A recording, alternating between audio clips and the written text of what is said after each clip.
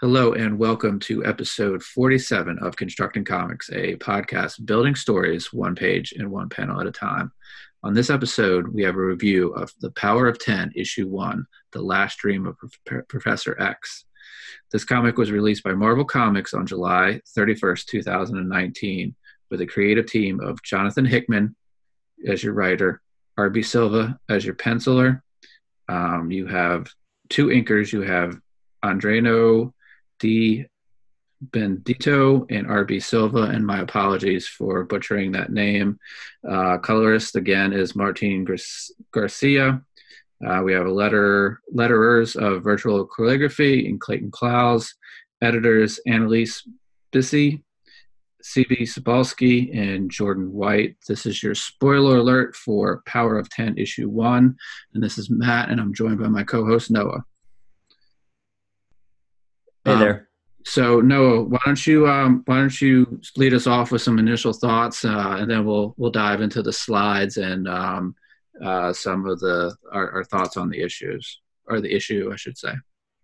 Yeah, there are it was a good introductory issue. Like, I feel like there were a lot of more questions raised than anything, but I think the answers in this are just what are the key players going to be and what's the scope of this series. So as long as they let these first two issues of House of X and Powers of X be that, I'm looking forward to what's ahead. Yeah, there was a lot of looks into the future and a lot of a lot more world building in this one, which was interesting. And that world building gave you a glimpse into some things that might be happening in the other books. But at the same time, all opened up some questions. Yeah, and it's cool to see it on this level of something across time. And I like how they sort of keep it consistent with X-Men stories across time. You know, like you have the constant themes of, something a little cosmic, but most of it's all about, life and different life forms interacting with each other, or different forms of like evolution. So you have the artificial intelligence and you have the mutants, of course, but then you have science mixing in with both of them and how they interact. It's cool. Like, Hickman's really playing with all the toys in the sandbox when it comes to X-Men with this series. Yeah, it's certainly a new take, but it's touching on all of the key points and a lot of like fan favorites of things that have been in X-Men lore. Yeah, and we also get to see some fan favorites in one form or another in this issue. Again, more Professor X, more Magneto, and more Wolverine this time around.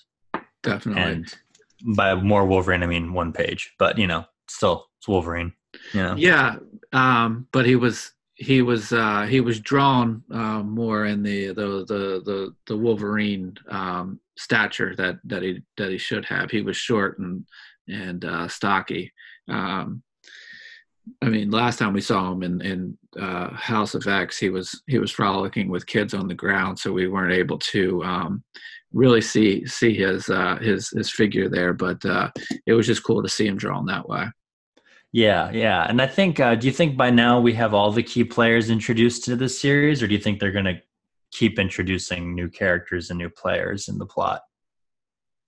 That's a good question. I think we might see some more. I mean, we have 12 issues total. Who do you think we might see? Yeah, I don't know, because they brought up Franklin Richards in the last in Powers of and House of X, like he was going to be a key player in this. In this one, they quoted Rasputin, so he might be in this. Peter Rasputin, Colossus, and then. Yeah, so they had a lot of like little appearances of big characters in Powers of X, and same in this one as well. You had little appearances of different characters. This one, they have Moira McTaggart is in this.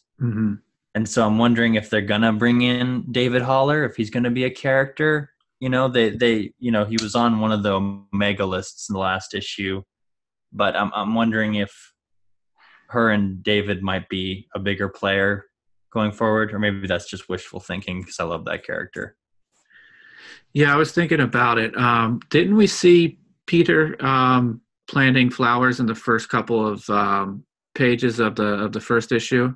Yeah, we just see his hand. That was it. And Uh, same, we see Storm, we see Beast, we see we see Iceman, we see a lot of different people, like little snippets of them. So one person I think we might see, and this is just me thinking, we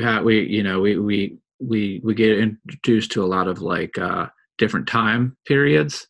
So do you think maybe Cable shows up and is jumping around, putting pieces together, fixing things? Maybe Cable. Maybe Cable, maybe Bishop, having some future players in there because Bishop's from the future also, right? So Yeah. And he's a product of the Sentinels taking over. So yeah, Bishop and Cable, that's a good guess. And also Magic, because the Colossus girl in this issue has Magic's sword. Mm-hmm. So hopefully Magic comes in. Yeah. Yeah, and I'm going to put a vote in, and this is not going to be shocking to you. I'm going to put a Psylocke vote in for her to show up somewhere. And she's British. She's British again, so the British Psylocke. We just saw what was the cover that Jeff DeCall just did for? Was it an X-Men book that he did the Psylocke cover for, or what was that? I think it's a variant for issue 3 of House of X. Okay, so she might be in House of X then. So yeah, part of me wonders how much that's just the subject matter with the artist. DeCall tends to draw the ladies, so they're like, draw us somebody, and that was sort of the default. But yeah, he drew Psylocke, and none of the ladies that we've been introduced to so far, not Mystique, not Jean Grey, Yeah, and there's we could probably talk about this in maybe some of the other episodes that we do, but there is a couple of series that are announced spinning out of it, and oh wow, there's like a Fallen Angels. Is it Fallen Angels? Titled. There's a Fallen something, and Psylocke is featured on the cover of that one. So New Mutants was just announced too, right? What's that? New Mutants. Yeah. Series. Yeah. So yeah. All right. Let's dive into the issue. Do you want to pull up your slides here with a screen share? So a lot of the stuff at the start of this is stuff that we've seen in sort of the promo issues. But why don't you start us off here? Yeah, and you posted about this on our social media page for the podcast. This is just a great page with some great intro beats. Yeah. Just setting up what the timelines are going to be throughout this issue, where we're going to be jumping around. And it's pretty linear, the story. They just mainly jump forward. No jumping back or anything like that too much. It's just sort of introducing the characters throughout time. So you have Professor X in year 1. It seems like almost like a retro 60s timeline. Yeah. Sort of like the classic Kirby Lee timeline. Then you have Professor X in what I think is the current, present timeline, which was what the most of Powers of X took place in. Then we have the Nimrod, who's a key figure in the year 100. He's an AI, and he's sort of one of the products of these programs that were built to create new mutants and to control new mutants and on, and sort of keep the balance of sort of to elevate mutant kind, but also machine kind at the same time. Mm-hmm. Then yeah, this dude whose name I can't remember, But he basically is one of the products of that sort of machine mutant marriage of the future. And he even speaks with a version of Nimrod in that future as well. Can we go back to the second panel here, this one? Yeah.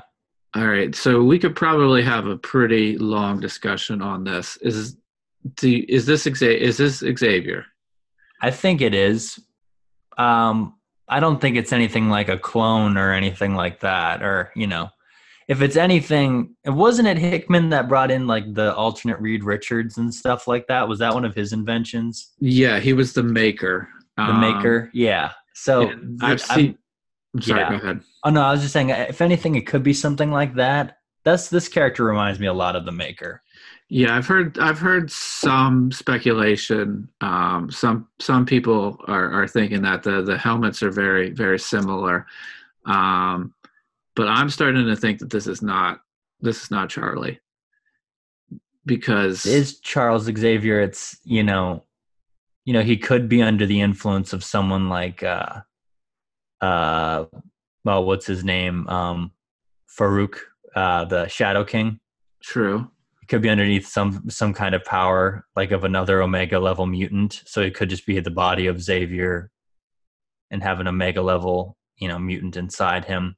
Or he could just be sort of like, I mean, what I'm hoping is like, and then they explore, is it just Xavier pushed too far, and, to the point where he basically agrees with Magneto. That's sort of what we're presuming at this point. We're like, yeah, this is what they've told us. That's sort of what we can presume most of all. But yeah, you never know with Hickman, what's going on. I mean, he's constantly wearing this Cerebro helmet on his head. So it's, I mean, it could be him, but there's the fact that he's constantly at least 2/3 of his face covered. There's some question there. Yeah, there definitely is some question. Yeah, but I like it. I like this character a lot. I think he's probably the most interesting part of the whole comic, that he's sort of a silent, mysterious character. You're not really clear on his motives. Magneto, you're definitely clear on his motives by the end of the last issue. And he's pretty consistent across the board. He hasn't really changed that much. But in this one, he kind of speaks for the first time, and it's really shocking, Okay. Yeah. Move on to this. I love this panel right here. This is great sort of setup of Xavier at the fair. Mm-hmm. Again, showing maybe more of the timeline. Definitely not our timeline, well into the past. And then this is Moira, right? This is Moira McTaggart right here. Yes, this is. Yeah, but even then, you get some weird stuff with her as well, where she says weird stuff like this, like, I look around at all these people and know it's just a show for those who need one. A distraction from what's really going on, if you will. Mind if I sit? So, I don't know. With Hickman, he's so deliberate with his dialogue, and especially when he is sort of, I don't know if this is esoteric, cynical, that kind of thing. This is a key theme right here that I think we need to remember right here. We're all doubting reality at certain times, and she's basically saying everybody doesn't want to live in reality. And yeah. Yeah, I started to wonder if it was a hint that they were stuck in some sort of simulation or something like that. So yeah, exactly. Well, this is it's a very weird interaction right here. And then of course there's this where she talks about going by the medium's table, and the medium was set up right here. Yeah. And the medium brought up these players, which end up being the people in year 1000 or year 100, I mean. Yes. Interesting stuff, and we'll get into these characters as we go through it, and why they are the way that they are. Mm-hmm. But this is cool. I just like these panels stacked next to each other. There's a lot of cool stacking in this issue. Either it's horizontal or vertical stacking, and just cool beats. Like these right here. I like Xavier is sort of the optimist as always in this. This is sort of typical Xavier.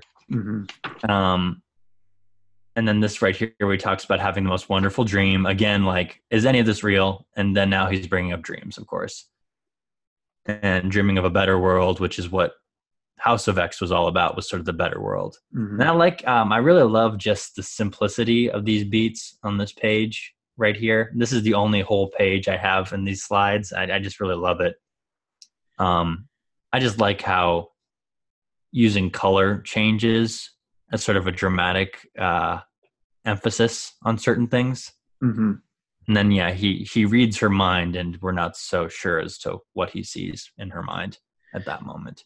Yeah, this one is very similar in structure to the year 0, the year 10, the year 100. I mean, we do have 5 panels here, but it's the symmetry of all of the faces, the same size panels for the same sort of time you would spend on the panel, the same sort of length of the beat. So it's pretty good, and I agree with you. The colors, the switch in color on the last panel shows again that something has changed, something is off.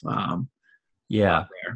Yeah, I like the choice of secondary colors rather than going with something like, on the last panel where something is red or something like that, and then you can automatically interpret it as like, it's something bad or something like that, but they go for something more neutral, like a violet. Mm-hmm. And it's really great, and it fits in with this palette of the yellow and the sort of teal, turquoise green. It's sort of, it's great to see sort of this thing where it's like, purple, you get different emotions than you would from something more primary like red or blue or anything like that. Yeah. It sort of makes this sort of gray, and again, the colors being neutral, there's more interpretation left up to there. And I don't know much about color theory, but I know that these are neutral colors, and so neutral meaning like we're not totally giving too much away right here. Mm-hmm. I love this panel right here. It's just simple. I love how it's the intro to X-Men Year 10, but like the color scheme and the lighting choice, it really, if you've read House of X, where this is and when this is. Mm-hmm. I really love this panel right here, and it sets up kind of where we left off from the last issue with Mystique. Yeah. And her getting back into the area to see who she was sort of sent to damage control. Who sent her to damage control to get whatever information she needed. Yeah, she and Toad are the ones that make it back, and we talked about it before. That leads to Sabretooth being trapped, and we spent a lot of time discussing the conversation between Cyclops and the Fantastic Four. But this is sort of them coming back from that event in the first issue.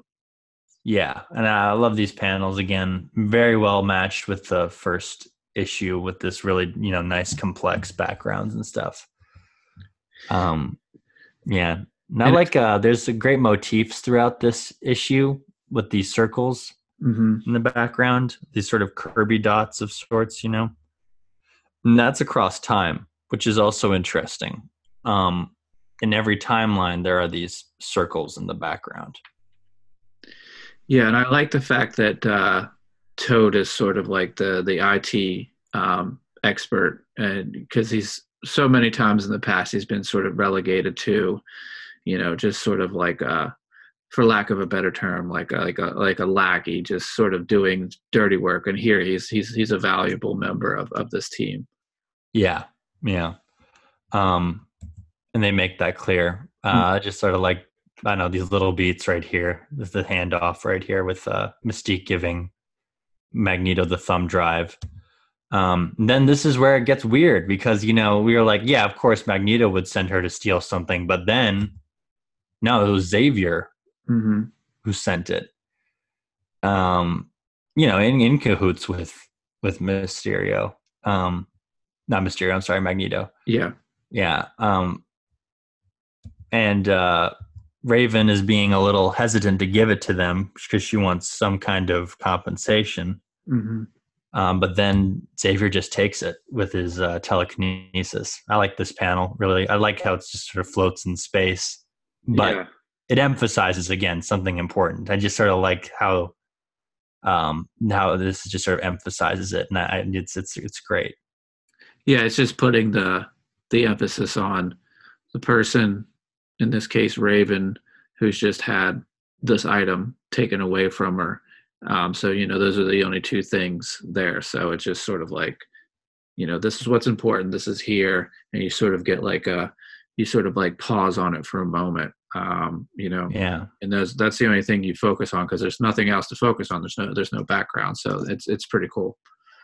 Yeah, and this book is sort of great with, the establishing of patterns, like we talked about earlier with the page with the beats right here, we get a good rhythm going, and then the rhythm breaks just because the color changes in the background, or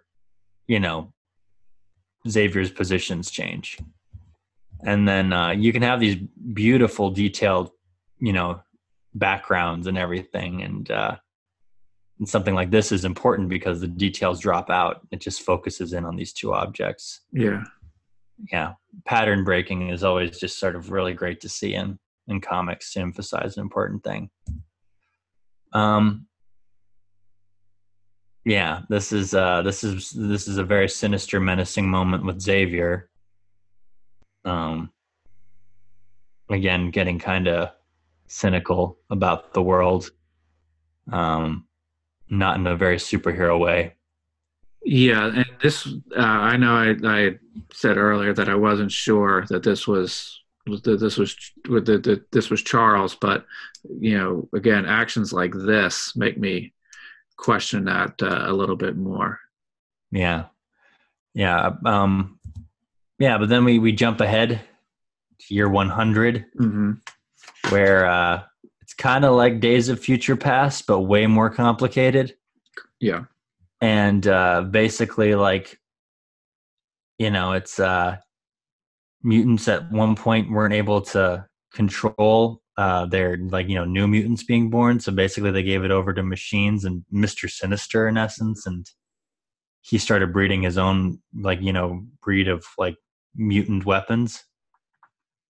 And then all these other different factions broke off, and you have different machines warring with different mutants. And, you have Hounds and Sentinels working together to break down and destroy some of these factions that have risen up from either mutants that were created as weapons or were just sort of I can't remember what they're called, but the mutants that basically were the mistakes that Sinister made, Yeah, I think they're referenced in one of the infographs that might be coming up. But yeah, this is all sort of classic X-Men, glimpses into the future, apocalyptic future, things going bad, things going even worse for the mutants. So this is all stuff that we've seen before, but also with an interesting new take on it.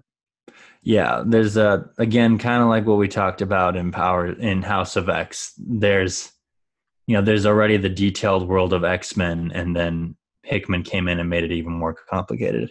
But as he's one to do. We get a reference to some of the technology or the plant life in this sequence, and it kind of almost mirrors Mystique and Toad and Sabretooth's heist right here. Even to someone being left behind while they're trying to get a portal to the mutant haven that still exists in this timeline. But unlike in the last one, it's sort of just a gate that is in the middle of the city. This time they have to grow the gate that transports them to the mutant haven. Yeah, we also, very similar to that sequence in the first issue, somebody gets trapped in a force field and doesn't make it through. Again, three members of the party, two make it back, one doesn't because the one individual is trapped. Right. Yeah, and you have these sort of non-typical Sentinel designs with this spidery-looking guy, but then in the background and looming, you have a more classical Sentinel. And then you have the Hounds in their cool, scary-looking costumes as well. Yeah. Love this cool moment of this mutant who's sort of a spawn of of Colossus and Kitty Pryde. And of course, Magik, because she has Magik sword. Hopefully, we find out how she got Magik sword. Be really cool. I love her design. I love the like little red shoes mixed in with the black and everything. And then of course they have the yellow mixed in as classic X-Men costumes need to have. But she has a cool fight with the Hounds and with the Sentinels. Here's a close up on the Hounds and their cool design. Yeah, that is pretty cool.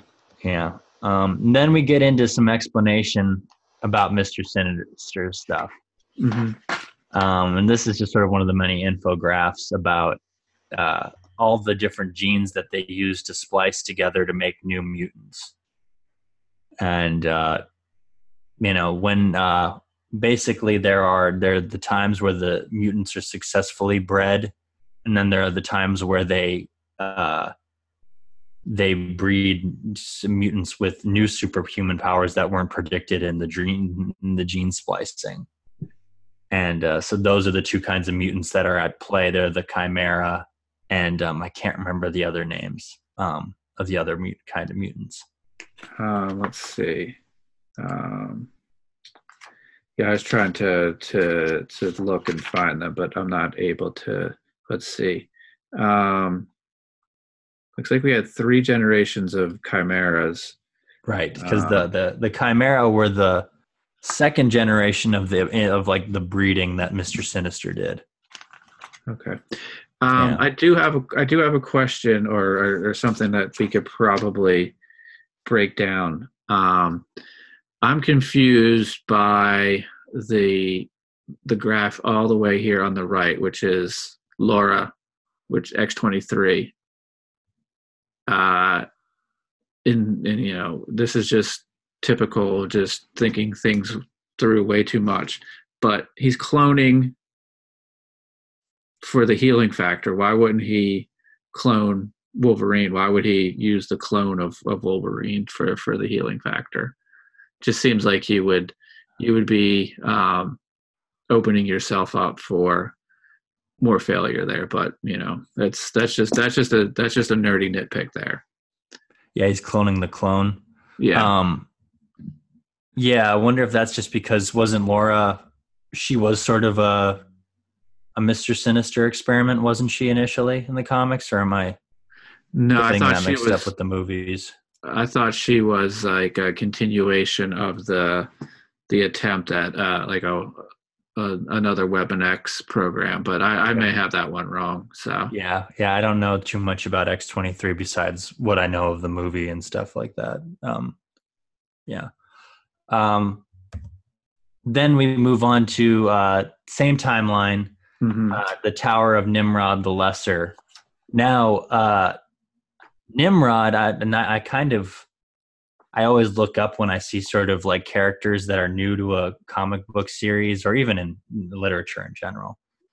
Nimrod is a biblical name and stuff like that. So like immediately I was like, okay, I need to look up this because that's got to have some kind of thematic, insight into the character and stuff like that. Nimrod in the Bible was a king of sorts in the line of Noah. And he was sort of one of the guys associated with the building of the Tower of Babel. Okay. Which in the Bible, the humanity wanted to build a tower so that they could reach God. And when God found out that they were trying to build a tower to reach him, he tore it down and made it so that they couldn't communicate with each other. So he created new languages amongst all the people and created then factions of humanity. Mm-hmm. So Nimrod builds a tower, not unlike the Tower of Babel.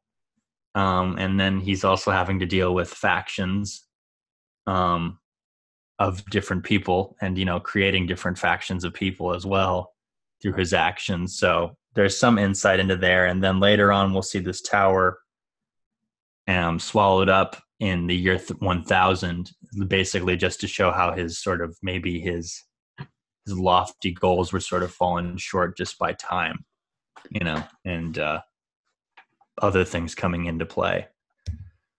So yeah, here's Nimrod on his throne. Pretty cool Kirby-like shot right here. They drug the mutant that got left behind into him basically for interrogation.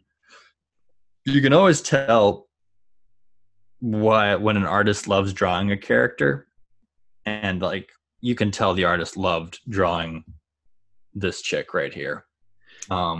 Just because you get a lot of shots like this where it's just her and nothing else, or like, he just loves to show off the cool design right here. And I think he should, because this is a cool design. Yeah. And I love this character. She's basically Nimrod's right-hand woman, and very cool, very strong.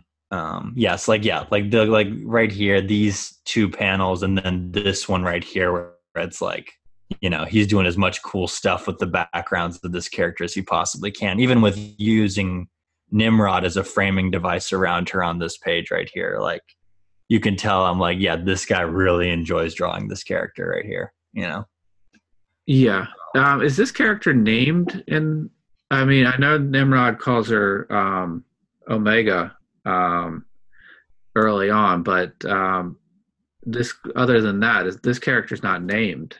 No, she's not. I don't think so, at least. If she did, I missed it completely. Yeah, that was in part of my reread. I tried to find if she was named, and I couldn't find her named other than him, Nimrod, referring to her as Omega. Yeah. Yeah, I don't think she has been named yet, but she's definitely a mutant machine hybrid. Was probably a hound at one point and sort of worked her way up to being a second in command. And she has a lot of, Nimrod has a lot of respect for her. And she has almost as much of authority as he does, and through her actions we see that. Oops, jumped out a little too much. And they basically put the mutant that escaped into this thing called the bath, where mutants machines get stripped down basically into raw data, or like melted down basically through some kind of conversion process. And so Nimrod's trying to find out about sort of the rebel faction trying to take down his power. And the way he's going to do that is by melting down this mutant into raw data. Yeah. And then we have this this divisive, I guess. Well, yeah, not divisive, but I guess gimmicky, I guess you could say, way of showing that they're going through a portal, and it's basically just them walking upside down to show that they're not obeying the laws of time and space, I guess. Yeah. Effective, I don't know. It's there. Yeah, I never really I wasn't like, oh wow, they did that. Yeah, it was the comic. It's the first page or first panel of a page too, so it does sort of slow you down for a moment. Okay. So maybe it's just sort of after all of that, that action that we just saw with the mutant going into the bath to be broken down, and maybe it's just a function of, hey, we just did all of that. That was all a lot of sinister villain talk. Let's just take a moment to slow things down for a second as we transition. So maybe that was the thinking there. Maybe that, and in that case, then it did make me slow down. So it was very effective. Yeah, and the next two panels after the one you showed, they're still sort of they're still upside down. There's two more dialogue panels where they're upside down. Now, I will admit, at first, I thought it was a printing error. Same. And then I was like, nope, it's not a printing error, because the text is in the correct direction. So they are upside down. Yep. I thought that exact same thing too. I was like, oh no, what happened? But I was reading it digitally, which doesn't make sense. But I don't know. That's what I thought. And then we get our look at Wolverine hanging with a green Magneto. And do you know who do you know who this ghost dude and who the tree man is? Okay, so I think that's Zorn, Okay. and is that Groot? That's what I thought, but yeah, I didn't spend too much time thinking about it. I was like, they'll probably explain it, but Zorn and Groot, I think And it's a cool I'm team up. and I'm wondering if that's so. If we've gone, what year are we in? Are we in year 100 or year 1000 when we come out of 100. 100? So is that possibly not Magneto? Is that possibly like Magneto's kid? I mean, or has he just decided to, hey, I'm wearing my green Magneto outfit today? Yeah, was he like a offspring of Magneto and the Enchantress? I wonder. He's kind of got some Asgardian stuff going on here. That's true. Yeah. Yeah. But yeah. So if that is Groot, what would Groot? Why would Groot be on Krakoa, just chilling with crazy mutants? He needed some like he maybe Rocket died by this point, so he needed a like at least a rodent themed little guy to hang out with, and he was like, "Oh, Wolverine," Well, you know. spoiler alerts, and I'm not reading it, but I think they are hinting at the death of Rocket Raccoon in the Gardens of the Galaxy that's going on now. Oh, that sucks. Yeah. Uh, Now it's comics, so he'll be he won't back. he won't stay dead, or Yeah. he actually won't die. But yeah. Um, or could this just be like Krakoa, this sort of representing himself in sort of like a plant human like being, so that he can walk around and communicate more with the mutants that are living on him? Yeah, I wonder if that's a cool idea too. Um, but Logan has some old man Logan stuff going on here as Yeah. well. The chin beard and the white and stuff. So that might just be an artist nod to like, if this is old man, this is just like literally old man Logan, not, old man Logan proper. Hmm. But it's cool. I like this sort of older Logan, and he looks more like his normal self, right? Rough and tumble and serious, and basically taking the role of what Magneto is in the future. In the present timeline. I mean, where he sort of sent these mutants out to get some information that will turn the tide. Yeah. And so here at this panel that you're showing here, the one that's the close up on Wolverine's face, he does say, "All right, follow me. The old man's waiting," and we don't know which old man he's talking about. So Yeah. hopefully we find out. But who do you? It's too obvious that he would be talking about Chuck, Charles Yeah. Xavier. So who else could he be talking about? Could be talking about, I think old man, maybe trying to think of other immortal X-Men characters. I mean, it could be Xavier in one form or another, He Yeah, could be a brain in a jar. Um, he could also be talking about Reed Richards, because at one point Reed was a brain in a jar. I think in like Spider Girl or something like that when they jumped ahead into the future. oh, So it could be Reed Richards. Could also be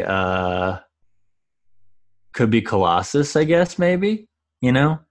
I think if it yeah. Well, it'd be hilarious if they want to go the immortal route. It'd be hilarious if it was Wade. Uh, um, yeah, if it was Deadpool who all of a sudden decided to become the head of the X-Men, that would be amazing. I'm gonna go out on a limb and say that in this well thought out Jonathan Hickman book, that we don't uh, we don't get Deadpool as the leader of the X-Men cracking wise. That would be amazing, man. I'm gonna write that story someday. Yeah, The House of X spinoff. House of X spinoff where basically it was Deadpool all along. So before we move on, that brings up a thought I had. So I've been thinking a lot about the flowers of Krakoa that we were introduced to in the first one. Now, do you think we're going to see how other Marvel heroes interact with these pharmaceuticals? So obviously, to me, the first thing I was thinking was there's one that adds 5 years to your life. If you were Peter Parker, wouldn't you be swinging over to Krakoa to get some of that for Aunt May? Yeah. So, like, I wonder if we'll get to see some of that stuff. Yeah, and the mental part, curing the mental part, like that could be something Bruce Banner would be interested in, because that's sort of something that they sort of associate Hulk with, is that he's sort of maybe more mentally based than anything. All right, and so while we're doing the possibilities, I'm staking my claim right now. So to all the Marvel executives who are listening to this podcast, I want to write the Moon Knight one where he gets the flowers from Krakoa that cures mental health, and he's not Moon Knight. Like he realizes that he can't Moon Knight without the multiple personalities, so he stops taking he has a period of time where he does well, he's adjusting, and then he realizes he needs to go back, so he stops taking them. So I'm staking my claim to the Moon Knight House of X spinoff.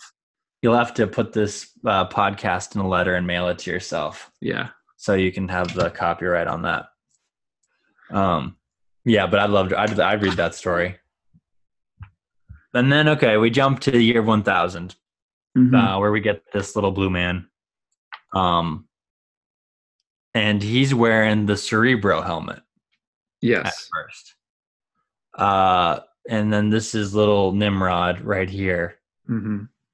Basically, like, all of the best laid plans that he had have been sort of swallowed up by time and other things, like other parts of evolution. Like, here's his tower right now. It's sort of like been consumed by the city. Yeah, it's no longer the largest item on the skyline. Yeah. And then also something I just noticed. So there's this dome right here, right? And then if we go back, all the way back, giving seizures to people, look at that right there.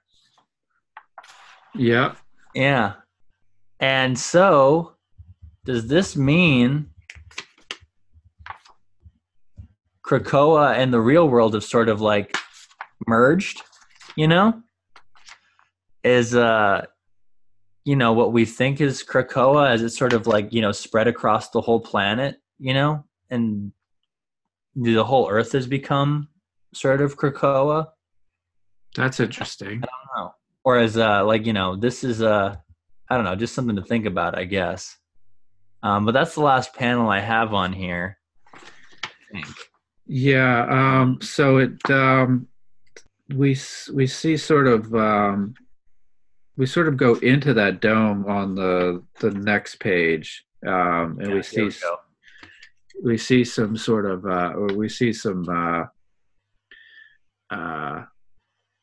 almost like Adam and Eve figures coming out of this, this light and this lush wilderness. So when they talk about humanity, they've sort of recreated Homo sapiens, or preserved them, and like they say in the panel that I'm showing right now. But they're afraid of Homo sapiens interfering with the sort of established order that they've like taken 1,000 years to establish. So is that a hint towards maybe the sort of the Homo sapien representation that we got in the first issue, with all that, the agencies, making their own doomsday, their own doomsday organization? Are they going to be the heroes, or sort of the ones that interfere with the plans of mutants? Yeah, this was definitely in all senses, the issue where they open up a lot more questions to set up for issues to come. So it should be interesting to see what comes next. Nice thing about this though is that I'm not forgetting between issues like I would in Doomsday Clock. I'm just thinking if this was a monthly book, how awful this would be. You know, um, I'm really glad that it's all sort of consecutive. You know, consecutively coming out week by week. So Yeah, it's keep them certainly the frustrated. momentum is like, every Wednesday you're being hit with a new installment. So the momentum is it makes it feel like an event. Yeah, it's a good event too. Again, like maybe what I thought they were trying to do with Doomsday Clock, but Mm-hmm. never were able to. All right. Do you have anything else, or you want to close this out? I feel like we did a good run through of this. Yeah, I think this is good. It's sort of interesting all the biblical references in this, and again, it's sort of, but it fits with X-Men, because there's always that religion and science aspect of everything, like, and even we talked, I guess, in the first issue of Powers of X, they talked about, last words were of Magneto were saying they're new gods now, basically equating mutants with godhood, So there's this interesting religious aspect, and we know with Hickman, whenever he gets on a religion kick, he's usually got something cool to say. Yeah. Whether it's Pax Romano or Black Monday or something like that, Yeah, and even in East of West, there's there's like there's temples and there's messages and sort of like scripture that people refer to. So there's a little bit of that in East of West as well. Yeah, so this is typical for X-Men and typical for Hickman, which just makes this series all the more perfect for him to be writing. Yeah. All right, so I think that's going to do it for us. So that was our review of the first issue of Power of X. If everybody could go on to Apple Podcast and rate and review this podcast, so other people could find it, we would really appreciate it. If you want to give us a follow on social media, we are on Twitter at ConstructCompod. We are on Instagram at ConstructingComicsPod. I'm sorry. Yeah, that's right. At Constructing Comics Pod. And we are on Facebook at Facebook.com/Constructing Comics. And we're going to put this video up on our YouTube channel, which is Constructing Comics. So again, this being another visually heavy episode. If you want to see the pages and the panels that we talked about, go to that YouTube channel. We'll provide links to all of that in the social media.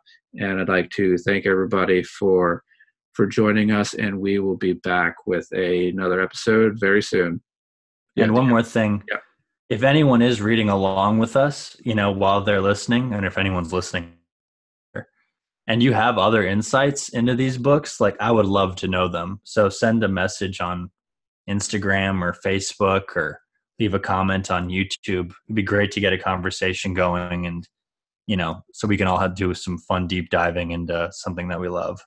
So yeah, that'd be awesome. That would be really cool. And then like once we get to the end, maybe we could go back and say, so and so was right when they predicted, 6 weeks ago that this was what's going to happen. We could do that. So that would be pretty cool. I agree. It would be great. Yeah, and I love that we're going through this issue by issue. We'll have 12 episodes of each one by the end, and love to get a following going there. Yeah, that's a great point. Thanks for bringing that up. All right. Yeah. So thanks again, and we'll be back very soon with more.